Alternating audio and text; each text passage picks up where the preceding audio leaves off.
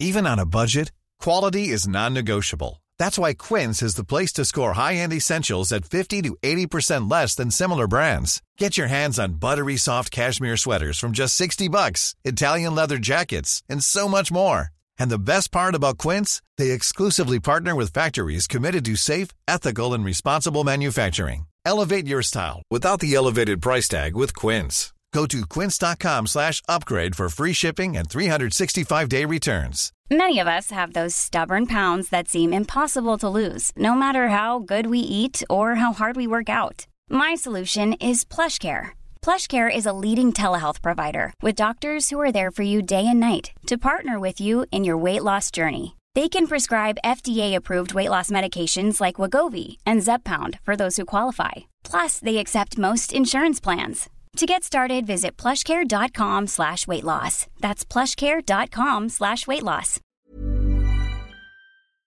You know, I've been talking about earned media value for quite some time on this podcast. My friends at Eisenberg have just raised the bar on earned media benchmarks with their Social Index. Social Index now gives you globally earned media values across a growing list of 6 geographies for all your KPIs across the top 7 social platforms: Facebook, Instagram, LinkedIn, Snapchat, TikTok, Twitter, and YouTube. You can now visualize these values for deeper analysis, and they have a look-back window over 2 years of historical comparisons. Social Index is updated daily. Don't get stuck with old data. Over 1,000 companies have used the Social Index to understand the ROI of their social campaigns. And if you work with a social agency, you should demand they incorporate earned media values into your reports. Get your earned media value for social content. Visit earnedmediavalues.com/Alan. Again, that's earnedmediavalues.com/ALAN. For all of us, it's about predicting where the consumer is going and getting half of it right. One of the things we want to do is create ads that don't suck. Embracing change creates great possibility. I'm Alan Hart, and this is Marketing Today. Today on the show, I've got John Connors. John is the founder and CEO of Boathouse. He grew up in the advertising business, started his career at Hill Holiday, went on to serve as CEO of Zentropy Partners, an internet services business, and served as part of the McCann World Group management team. And at that time, McCann was the largest agency in the world. In 2001, he founded Boathouse. And on the show today, we talk about what Boathouse is, who they serve, and we go deep on this concept of narrative economics, which is also backed up by a Nobel Prize economist, Robert Shiller. And we talk about the contagion of narratives, how to manage narratives, how to think about how many narratives a brand might need, and why this might be a better solution for many brands in the marketplace versus the ad age of brand management and philosophy that was made famous by companies like P&G. So I hope you enjoy this conversation with John Connors.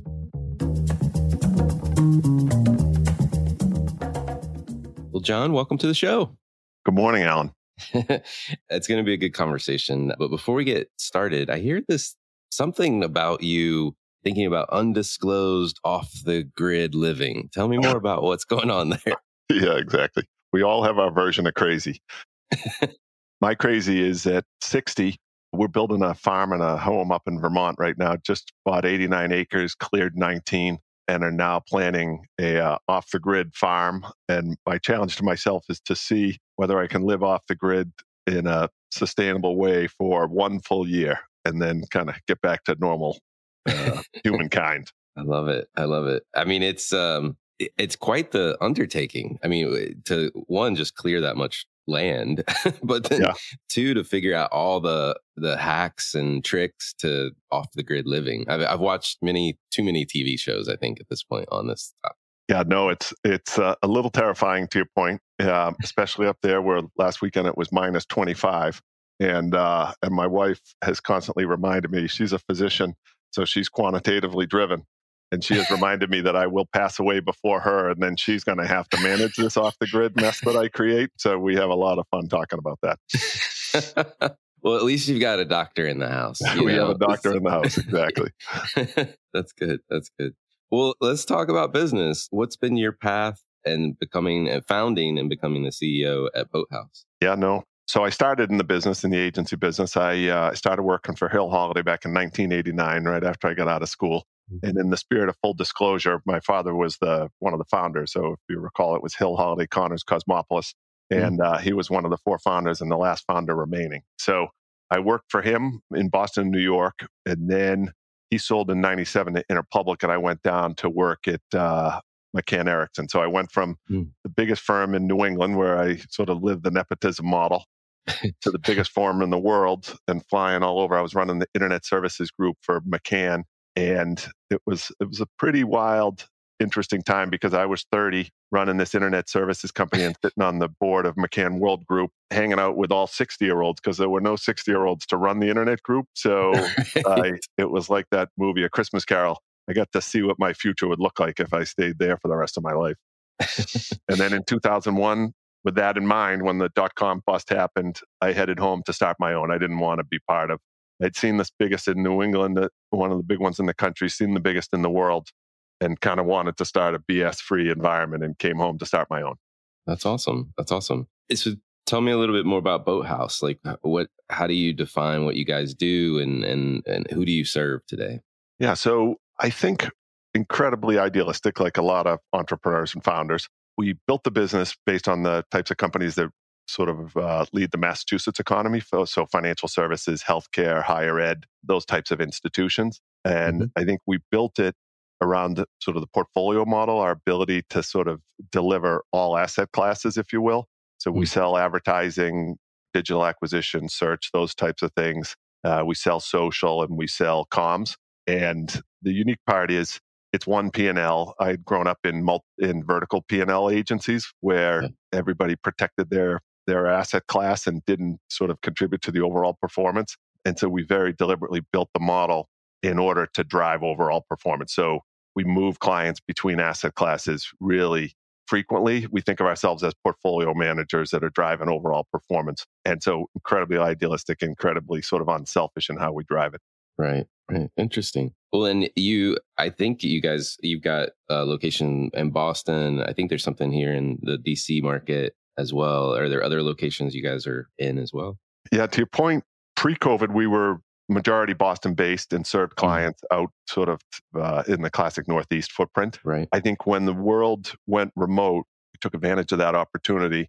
And one, our staff started to become much more remote. So now 25% of our staff is not Massachusetts based. And then 2, we took the opportunity to place an office in Northern California and an office in DC, markets that sort of behave a lot like the Boston market, high intellectual capital, high knowledge economy markets, where our base of clients and our case studies and our work were relevant. Now we'll open something in either Florida and Texas later in this year. And so it's been this incredibly successful model just to start scaling our model on a national basis rather than just on a regional basis. Yeah. Well, and the types of clients you mentioned, financial services, healthcare, higher ed, there's definitely a lot of those in all of those locations. Exactly. And they, to your point, Alan, they behave very differently from CPG type clients, right? Yeah. And in CPG firms, the marketing team is usually at the center of the universe. In a financial services firm, the brokers are. In a hospital, the docs and nurses are. In an educational institution, the faculty and the students are. So they just tend to behave a little different and they require a little sort of different nuance. And that complexity is what we've kind of embraced and focused on. Yeah, it's definitely, I think of it in terms of, it's almost like a collection of influencers. Yeah, no, you're exactly right. Whether it's doctors or professors or the advisors, the brokers, et cetera, that you talked about. Because they're the attraction many times. I mean, of course, there's brands for universities and hospitals, and financial services companies, but you really have that affiliation and that attraction to your local, your human on the other side of the conversation. Exactly. And they're super high IQ, right? So when you're sitting there with a collection of MIT professors or Harvard Business School professors and navigating brand strategy and marketing strategy, or a set of cardiac surgeons, they're just so high IQ that they want to challenge everything. So you have to have a model that enables and allows that discussion rather than shuts down that discussion. Yeah. I grew up, my mom was in the healthcare field, like X-ray technician. And she used to talk about doctors in a loving way, but she said, yeah, the God complex is real. Oh, it is. So, and you have a wife that's a physician, so good luck. And I live with one. But the good news is she's the academic dean at home, so I don't have to try and cover the. I love that. Well, the last time we spoke, you talked about this concept of narrative economics. And I wonder if you could just share a little bit more about this, both for listeners and also just for me, and like why that's important and how it fits into what you're doing. So narrative economics is a concept introduced in 2017 by Robert Shiller, the Nobel Prize economist. And we stumbled on it when we were searching. So to the previous part of the conversation, when we were talking about complex industries and institutions and not kind of classic packaged goods, we've been on the search for brand models, strategy models that aren't purely brand management driven, right? So as you know, brand management was started in the 30s by a marketer at P&G when they were differentiating between Ivory and Camay soap. And he created a manifesto type document that sort of was the precursor to modern brand theory. And it's been a great model, but the US economy is no longer a manufacturing product driven economy. It's a services driven economy, as you know. And so we started looking for service models. And when we stumbled on narrative economics in our search, we were sort of down the rabbit hole with the economist Thaler. And I know we're fellow geeks here, so we can geek out on this a second. But we were studying behavioral economics, and what Shiller had put forth was this concept of narrative economics. And the foundation of it was that because every piece of content in the world has now been indexed by the likes of Google, what he was able to do was previously economists could only leverage economic data, GDP data and jobs data, unemployment data, that kind of data. What he was able to do with tools like Google Ngram was actually go back and look at narratives like the American dream and sort of evaluate how those narratives moved the economic indicators and create some causality and correlation between those two things. And so that put us on this track of maybe we ought to be thinking about client narratives in addition to client brand, right? And it really started to have us. So then we did two things. We went on the search for AI tools that could help us start the strategy process. And as you know, there's so much energy and enthusiasm around the creative tools on AI, not nearly as much, in our opinion, as should be on the strategy tools, because there's incredible sort of opportunity there. Right. But we then sort of landed on two firms. One is called NetBase Quid. The other is Signal AI. And we dug in on those two tools. And what they give us the ability to do is quantify narratives on companies and then sort of help companies fix, right? So as you can imagine, everybody's got their digital transformation or transformation strategy. We can hold up the narrative mirror and see whether they're even close to achieving that in the market, and then recommend fixes off of that portfolio model in order to fix it. So it's an incredible new model, incredible new data set that allows us to think about brand a whole different way. One size fits all seems like a good idea for clothes until you try them on. Same goes for healthcare. That's why United Healthcare offers flexible, budget-friendly coverage for medical, vision, dental, and more. Learn more at uh1.com. Hiring for your small business? If you're not looking for professionals on LinkedIn, you're looking in the wrong place. That's like looking for your car keys in a fish tank. LinkedIn helps you hire professionals you can't find anywhere else, even those who aren't actively searching for a new job but might be open to the perfect role. In a given month, over 70% of LinkedIn users don't even visit other leading job sites. So start looking in the right place. With LinkedIn, you can hire professionals like a professional. Post your free job on linkedin.com/people today. No, I mean, it's really kind of fascinating, frankly. And one of the things that makes me think about is I've had way back, I don't even know what number episode, I had Phil Kotler, the kind of father of modern marketing from years ago, kind of along the same lines of your, the notion of P&G and the brand management philosophy. And he's an economist by training. And we had this interesting conversation that like economists are constantly trying to predict through economic data actual human behavior. Yes. And so it's really a social science at the end of the day, even though most people that are kind of novices to it, they think it's a hard science. And this is really interesting because you're basically finding a better data source, like a truer indication of what humans are doing that then are the precursor for the economic data that everyone's been studying.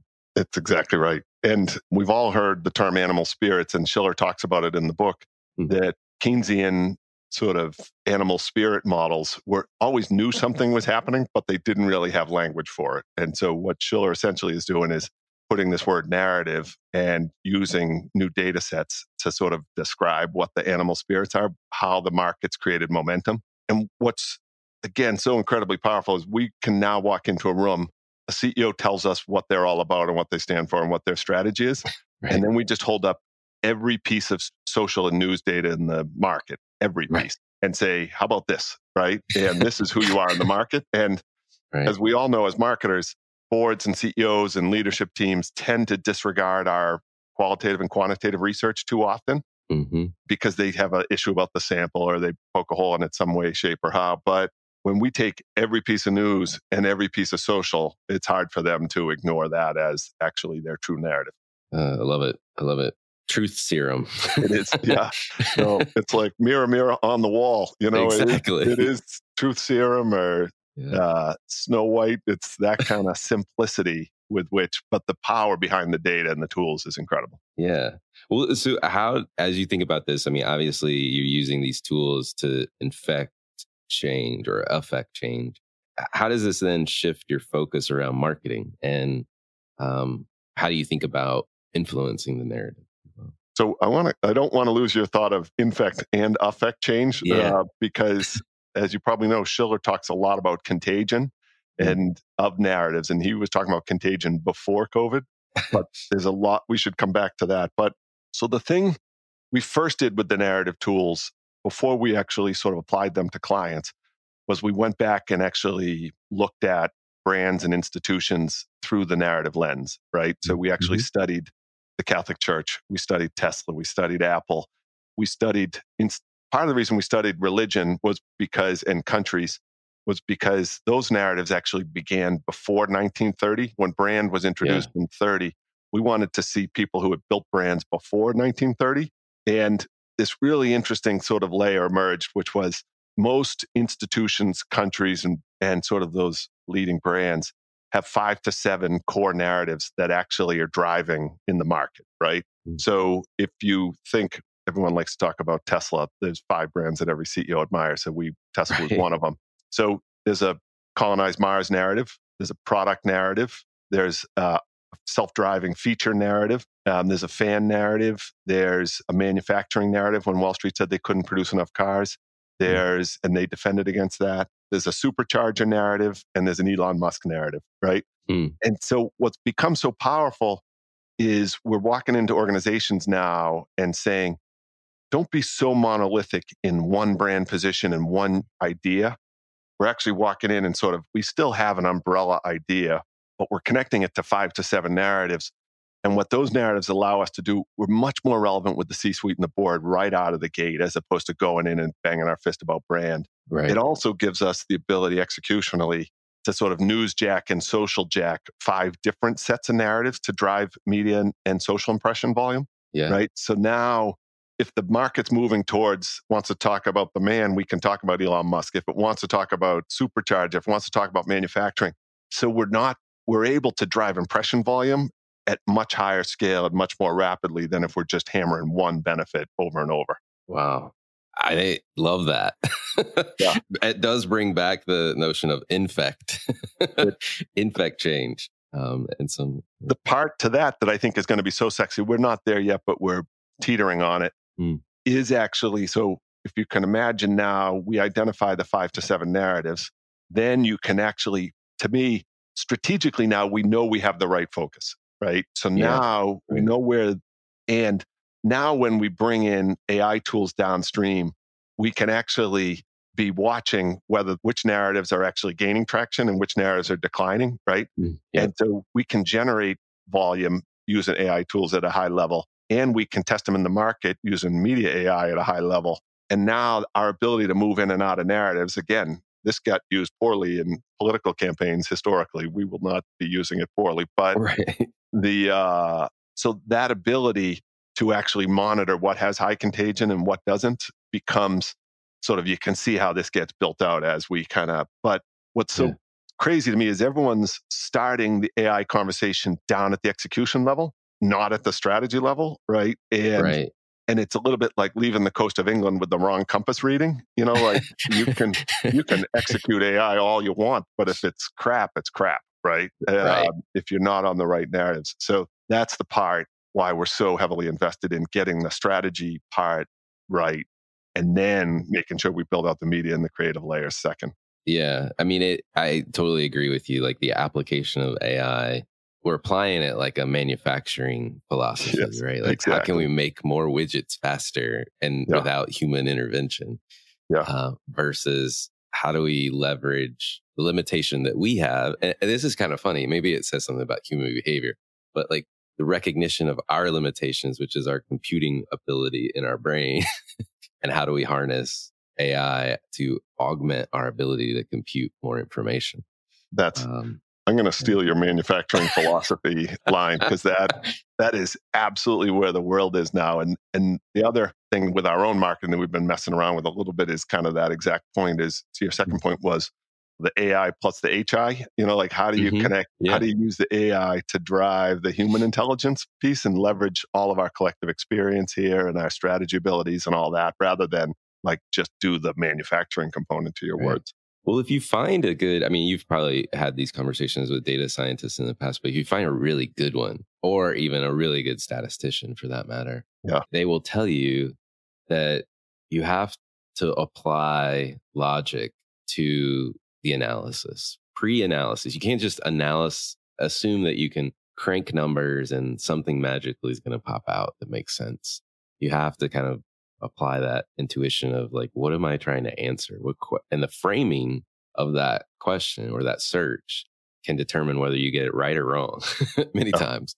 I had a stats professor, I remember, and I think it was business school. And they said, statistics is really just lying with numbers. It's always stuck with me because it's like, I get it. Like you totally could just make up a narrative and look for the right data, but you've got to make sure or make up a question and look for the right data. But it's an art and a science together. The human and the tech. You're right. And if we manipulate the data early, to your point, because it is easy to manipulate it if you wanted to. Yeah. All that happens is, because we get paid for strategy and execution. Right. Unlike a consultant that just gets paid for strategy or an agency that too often just gets paid for execution. Yeah. If we were to manipulate the data, all it's going to do is spoil the execution. Oh yeah. Put a bullet in us anyway. Exactly. So it's just going to be more painful. Yeah, exactly. That's where we just have to have that sense of idealism and purpose on the data collection. Otherwise, our whole model is hold clients for a long time. We're not trying to churn clients. So it's not about 1 year kind of thing. It's about 10 years. Yeah, no, it makes sense. And like, as you described kind of a little bit about how narrative economics looks in practice, you're, essentially define these like 5 to 7 core narratives. You're monitoring them in terms of which ones are taking off, which ones are declining. Does it then boil into, and narratives, I would imagine, I think your point you're just making, which is they have probably a long life cycle, I would guess. Totally. So what we do is first thing we do is reflect the strategy of the company, capture it on a page, right? And then we just look at the greatest opportunities and the greatest threats to that strategy. Not a very sophisticated model, but the discipline of doing it, right? Yeah. And then we let the sub-narratives drop out of that, because now, to the Tesla example, they created a manufacturing narrative because of Wall Street attacking them, saying they couldn't produce cars fast enough, right? So they started having carnivals in front of their factories in Berlin and Shanghai because as a way to give Wall Street the finger, right? And it's right there in their investor relations decks. So a lot of times we'll use narratives as defensive strategies and or narratives as offensive strategies to take advantage of opportunities, right? So they can be used both ways in a creative way. And then we talk a lot about, like I said, we studied Tesla versus the Catholic Church, and we looked at, Elon Musk is about 90% of Tesla's narrative. The Pope is about 66% of the Catholic Church's narrative, right? And you get to see how both of them use artifacts, right? Yeah. In different ways. Bibles and 10 Commandments versus superchargers and Mars rockets, right? So Right. it's visual candy as well as kind of strategic as well as kind of copy. Mm-hmm. Yeah. Yeah. Yeah.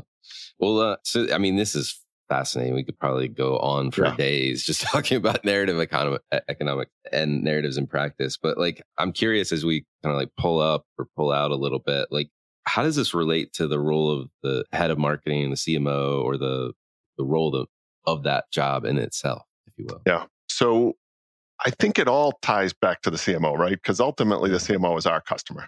And we have to be thinking about the CMO's livelihood first and foremost, because if they don't survive, we don't survive, right? And so everything is in the spirit of the CMO. And I think strategically, our biggest observation is everybody likes to talk about the fact that the agency model is in decline, right? And people are bringing stuff inside and all that. But I don't think there's sort of necessarily always enough discussion about what's happening to CMOs in the market, right? Their tenure is the lowest it's been in 15, 20 years. And they're not being respected by the CEO and the C-suite the way they were historically. Google data suggests they're only invited to about a third of the board meetings, right?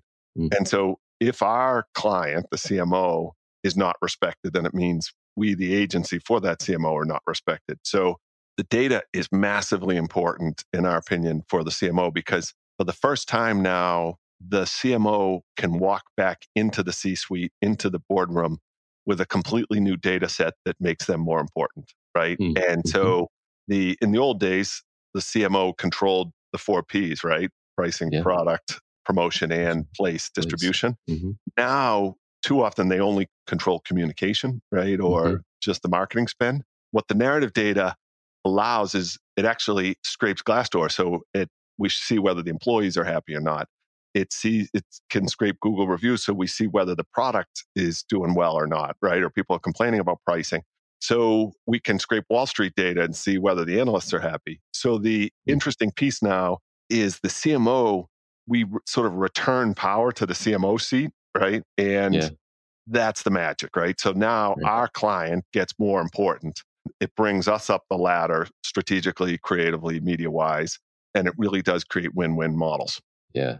No, it's fascinating. And I mean, as I'm reflecting a little bit back on the industries and sectors you serve as well, and that notion of the people element, your narratives can get out of control very fast when you've got decentralized brand nuggets, if you will. I call it brand nuggets are the people walking around, right?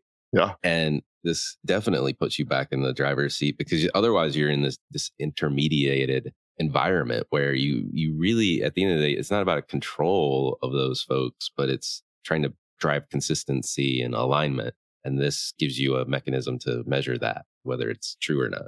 No, that's right. And I think 2 examples to your point. One is, again, the tools, what's cool about them is we can look anywhere from the date range on them is 27 months back to the last hour, right? Yeah. And so when we have clients who are in crisis mode, we can be watching trend lines in the last hour. It's usually not that useful, but we're usually watching in unit of days. And so we can watch if someone in the team or the model goes off the rails a little bit or something negative happens, we can watch whether that story is increasing or declining. The other really powerful usage, I kind of call it the fantasy football of social, is we can now, a lot of brands in financial services, healthcare, higher ed, aren't sort of inherently interesting. They just don't have sort of inherent sexiness to them and social energy.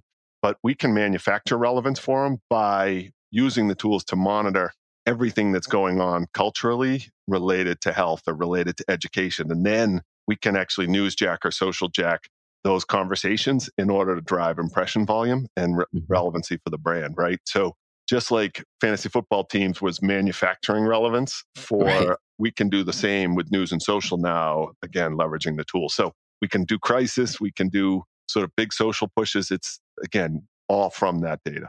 Yeah, no, it's fascinating. I love it. Well, one of the things I like to do on this show is just get to know you a little bit better. We know you've got this off the grid plan. Yeah. But even beyond that, I love asking everyone that comes on the show this question of what experience of your past defines or makes up who you are today? Yeah, no, I think it's not sort of the happiest of stories, but it was definitely sort of the moment that most defined me. So at 24, my cousin and closest friend passed away from leukemia, and he was coming out of his third round of chemo. And we were down in Atlanta where he lived, and he woke up and he couldn't see, right? And so I had to carry him out of the room, carry him to the car, carry him to the hospital where he passed away that day. And I think everybody goes through some kind of hardship that just makes the rest of their life, right, different. And I think at that moment, I appreciated what really matters and the importance of family, the importance of close friends, and what doesn't matter, right? Sort of the BS that so many people get so entangled in. And so I made a promise to him that day that I wouldn't screw around, that I would look out for what matters. And that's what I've done. I love that. Love that. Thanks for sharing that. Probably isn't the happiest of memory, but no, it's always there for me, and it's again. So that's awesome. That's awesome. Well, what advice would you give your younger self if you were starting this journey all over again? I think for me, young people, myself, we all tend to follow our mentors and the icons that we a little too much, right? So growing up in a business that my father started, I spent a lot of years early on trying to model him versus modeling myself, right? And then when I went to the global agencies, I did a little bit of the same in the first half of that experience and then broke out of that in the second half, right? And I think the piece was, I think my style was my style from very early, to the extent that we don't change that much from high school kind of thing. Right. And I think it's a little cliche, but just appreciating that, not sort of chasing other stars, but leaning into that core DNA is the magic. And I think we do stuff now to try and help young people in the company identify their strengths really early so they don't spend time chasing somebody else's strengths. They chase their own and can really build on those. And that's how I'd push it. Well, we may have already answered this question, but I'll ask it anyway. What one topic do you think marketers need to be learning more about, or maybe you're trying to learn more about yourself? Yeah, no, I think you're right. We've covered it. I mean, I think the strategy AI piece, and I would just challenge every marketer to think about why and how they embrace brand management, right? So again, it's a singular theory, and is it right for everything, right? So again, and maybe it is, because in some situations it is, but maybe it's not, right? And have they really evaluated why they pray to that God versus another? Yes, that's very, very true. Well, are there brands or companies or causes that you kind of personally follow or you think other people should take notice of? Again, I'm following those, like I said, the institutions and those top 5 brands. I think the other part of that, because they're so relevant to CEOs, the other piece is, for me, I think too many marketers follow those companies only, right? And I think the top 30 brands all spend over $1 billion a year. And most of us don't have $1 billion to spend. And so back to my religious bent, the false God thing, I think the industry and the category and the creatives and the strategy people all tend to index to those 30. And if you had $1 billion, you can screw up a lot of things and nobody notices, right? But if you have 5 million, 10 million, 25 million to spend for a client, in some ways you almost have to be more disciplined. And so we spend a lot of time really sort of studying companies at both ends of the spectrum so that we don't get overly influenced by the bright, shiny objects. Yeah, that makes sense. Makes a lot of sense. Well, last question for you. What do you think is the largest opportunity or threat facing marketers today? Yeah, I mean, I think obviously AI is a massive opportunity when combined with that, to your word, logic. So I think that's one. I think the second piece to me is really paying attention to their role in the C-suite. I think what we see repeatedly is too many marketers tend to bring in a brand management philosophy and preach brand in the C-suite. And as a result, the CEO is dealing with so many different stakeholders and audiences that when you come in and talk brand or it's all about the consumer, you almost seem disconnected right from the beginning, right? And not enough time is spent in classic relationship building with CEOs and making sure the CEO knows you have their back versus just banging on the table about brand, right? And so we try, and that's where those narrative tools again help just any way, shape, or form to get CMOs to think more disciplined about their relationship build and then to use data, et cetera, et cetera. But I think what I worry most about is that the short-termism of CMOs becomes a self-fulfilling prophecy, and CMOs walk in trying to grab wins really quick so that knowing that they're going to be out in 3 years, 2.5, 3 years, and that they're not actually thinking enough about doing the hard work. And then that makes the whole relationship between CMO and the C-suite more transactional. And I think that's bad for everyone. Yeah, 100% agree. And I'll just leave it there. I think you said it all. John, thank you so much for coming on the show. This has been truly enlightening conversation, and I'm sure everyone listening will agree. No, it's great talking to you, and I love going back and forth. Like I said, I'm going to steal some of your lines, so thank you. You're welcome. Hi, it's Alan again. Marketing Today was created and produced by me with post-production support from Sam Robertson. If you're new to Marketing Today, please feel free to write us a review on iTunes or your favorite listening platform. Don't forget to subscribe on marketingtodaypodcast.com. Tell your friends and colleagues about the show. I love hearing from listeners. You can contact me at marketingtodaypodcast.com. There you'll also find complete show notes and links to what was discussed in the episode today, and you can search our archives. I'm Alan Hart, and this is Marketing Today. Hey, it's Danny Pellegrino from Everything Iconic. Ready to upgrade your style game without blowing your budget? Check out Quince. They've got all the good stuff, shirts and polos, activewear, and fine leather goods, all at 50 to 80% less than other high-end brands. And the best part? They're all about safe, ethical, and responsible manufacturing. Get that luxury vibe without the luxury price tag. Hit up quince.com/upgrade for free shipping and 365-day returns on your next order. That's quince.com/upgrade.